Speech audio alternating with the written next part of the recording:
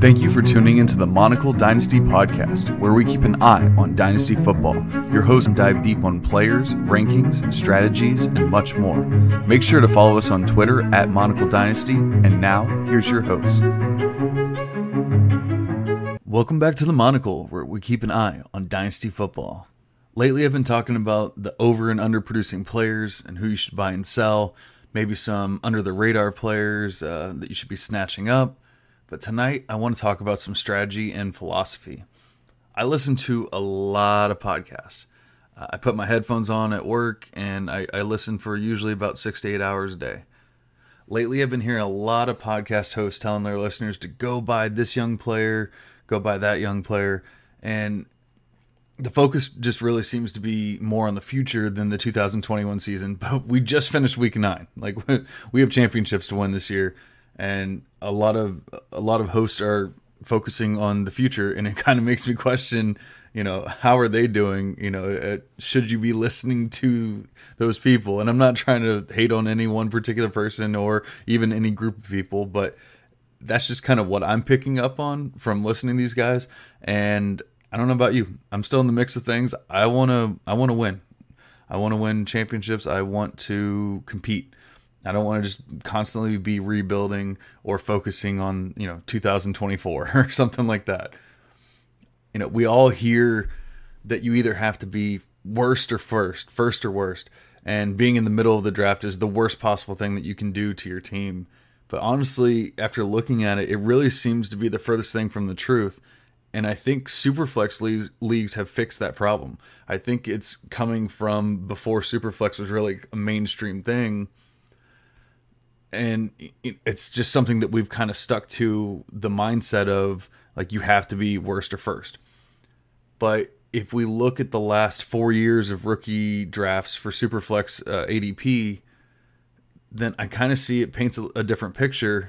And when I'm doing the 4 years, it's because that's all I can get. There really wasn't Superflex ADP before that. Obviously, there were Superflex leagues, but they weren't as prevalent. So let's go ahead and start with the 2018 Superflex ADP for rookie drafts.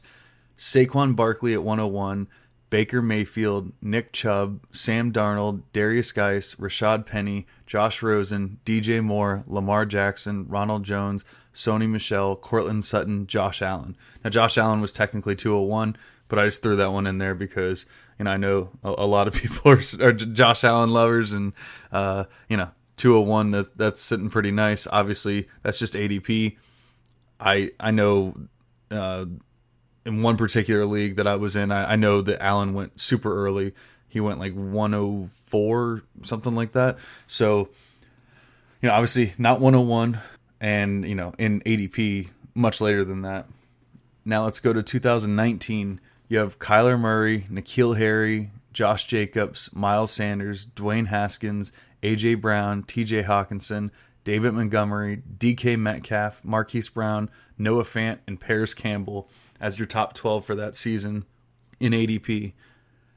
2020, Joe Burrow, CEH, Jonathan Taylor, Tua, J.K. Dobbins, DeAndre Swift, Cam Akers, Jerry Jeudy, CeeDee Lamb, Justin Herbert, Justin Jefferson, Jalen Reagor. And in 2021, Trevor Lawrence, Trey Lance, Justin Fields, Jamar Chase, Kyle Pitts, Najee Harris, Zach Wilson, Travis Etienne, Javonte Williams, Devontae Smith, Jalen Waddle, and Mac Jones.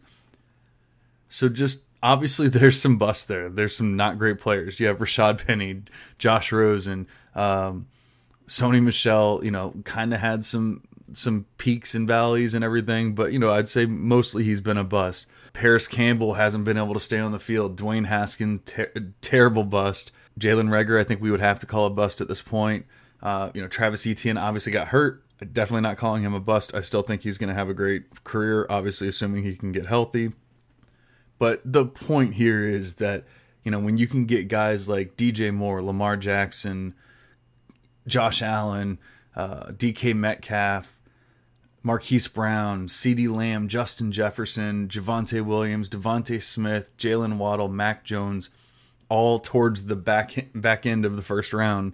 Why are we freaking out about being at 102, 103, 104, whatever it is? Obviously, there's times like Saquon Barkley where you might be super excited about having that 101. And yeah, that's great. But look at Saquon Barkley now. Now people are, saying that he's injury prone. He can't stay on the field. And there's some truth to that. But the dude's 23 years old. Not overly concerned about it. The point is things can change quickly. And maybe you would have been more happy having a Nick Chubb or DJ Moore, Lamar Jackson in that same exact draft without having to trade up for the 101 or trade away your whole team for that 101, before the draft, trying to rebuild, trying to tank, the proper way and everything. When people tell us that we have to be either worst or first, usually it's because, they're telling us you need to sell off a veteran that's 25, 26 years old, if it's a running back, 28, 29 years old if it's a wide receiver. And you need to go get that youth. You need to go get that 101 stud, the 102 stud, whatever. And when you sell off a player who only has 2 years, and I'm doing air quotes, of being a stud left in him, because you wanted to get the 101 instead of the 103 or the 104 instead of the 106, all you're really doing is turning what could have been a 1-year rebuild or 1-year retool into a multi-year rebuild.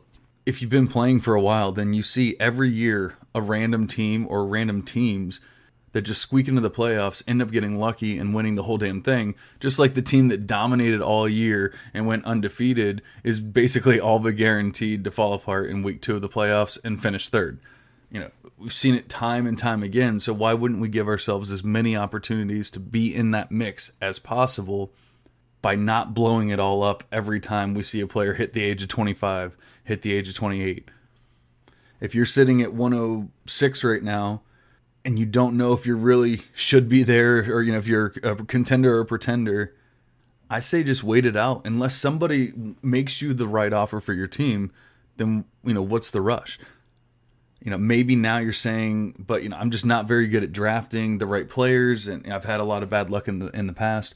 Well, for starters, you have me and Beth now, so there's really no need to worry about that anymore. But all joking aside, if you really just don't trust the rookie draft process and you don't trust yourself to pick the right players, then use those picks to get players that can help you right now.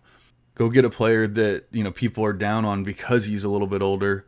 And, but you can use him for the next 2 years. You can use him for the next 3 years. And maybe he'll be like Adrian Peterson and he'll be 36 years old and still have dynasty value. There's players like Todd Gurley that just completely fall off because of injury. It happens all the time, but we can't keep looking at one player and saying this is what's going to happen to every other player. There was extenuating circumstances with that player that don't apply to most other players in the NFL. Generally speaking, to win championships, you need to have young players and veteran players. You need to have both. If you just have one or the other, you're usually going to be in trouble, although you can win a championship with just veteran players, but then you probably will have to go into a full rebuild, and it might take a few years after that. That's definitely not the right way to do it necessarily, but hey, the main goal is winning championships, so I would rather do that than just have the youth and have nothing but spending money on entry fees every year and saying, look how good my team's going to be in 2025. So that brings me to my next point, which is rebuilding properly. I took over an orphan this offseason, and it was in pretty rough shape. It had some nice veteran pieces like Aaron Rodgers and Dalvin Cook, but all in all, I knew it wasn't going to compete unless I just got overly lucky. So I went into the offseason with the mindset of blowing it all up. And I honestly, I think I did a pretty good job of it. I now have DJ Moore, Javonte Williams, Jalen Waddle, and Pat Freiermuth to go with 322 firsts and 322 seconds. The thing is, I still have Aaron and Dalvin. No one in that league has offered me anything that is remotely close to their value, so I'm just holding. I'm not of the mindset that either will be done with football after this season, so why am I going to sell low when I can be in the mix as soon as next year? I feel like I have some solid pieces, so why worry about their age when I think that they're going to still be fantasy viable and possibly even very fantasy viable, as soon as next year?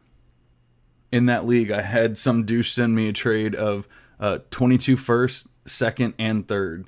all considered back half of the round picks. I don't know about you, but that's about a first round pick short value-wise, if I was even willing to sell a stud for just picks, which I'm really not, generally speaking. Obviously, if the right trade comes around, that's completely different, but I brought it up in chats, and I've had people tell me, oh, you should have taken that deal. You don't want to end up stuck with him on your roster, talking about Dalvin Cook. Also today, I had a listener ask me about selling a player for a 2025 first. You heard that right. A first that's 4 years from now. And it was on Twitter. Someone commented on it and said, yeah, it's not great, but at least you're getting a first. Like, we really have to get rid of this mindset. Selling low because of age is how you end up in a complete rebuild with a 2025 championship in mind. And that's not how I want to play Dynasty Fantasy Football. Yes, there's times where you have to go into full rebuild. I'm hoping most of those times are when you take over an orphan. Hopefully you didn't set yourself up. But, there's bad luck. There's the people that had Andrew Luck retire on them. The Todd Gurley's. You think that you have this value for so long, and then sometimes it just stops. And, bad luck happens, and sometimes you might have to go into a full rebuild. But that shouldn't be our goal, and that shouldn't be our mindset of just selling just because I'm not the best team this season, at least on paper. I'd recommend that anyone go listen to the latest episode of the Dynasty Crossroads with Peter Howard. It's talking about age cliffs for running backs and wide receivers, and I really think it's a great listen for anyone, and it shows that great players are just great, and they don't fall off as quickly as the not-so-great ones. Peter does a much better job of explaining how and why and all that, but the point is there. Even my old co-host Crescent did a study last year that showed similar results. That the best players stay good, stay great for longer than the okay players, the decent players, and it makes a lot of sense. Obviously, we want to get that young stud running back or wide receiver, but the point is to not sell low on the veteran you currently have to get them. Selling low should not be the answer, regardless of if you think you're the best team or the worst team. Instead of focusing on where we end up drafting, be it 101, 109, wherever, let's start focusing on missing the draft bus, buying and selling at the right time, and most importantly, winning championships. Thank you for listening to my rant tonight.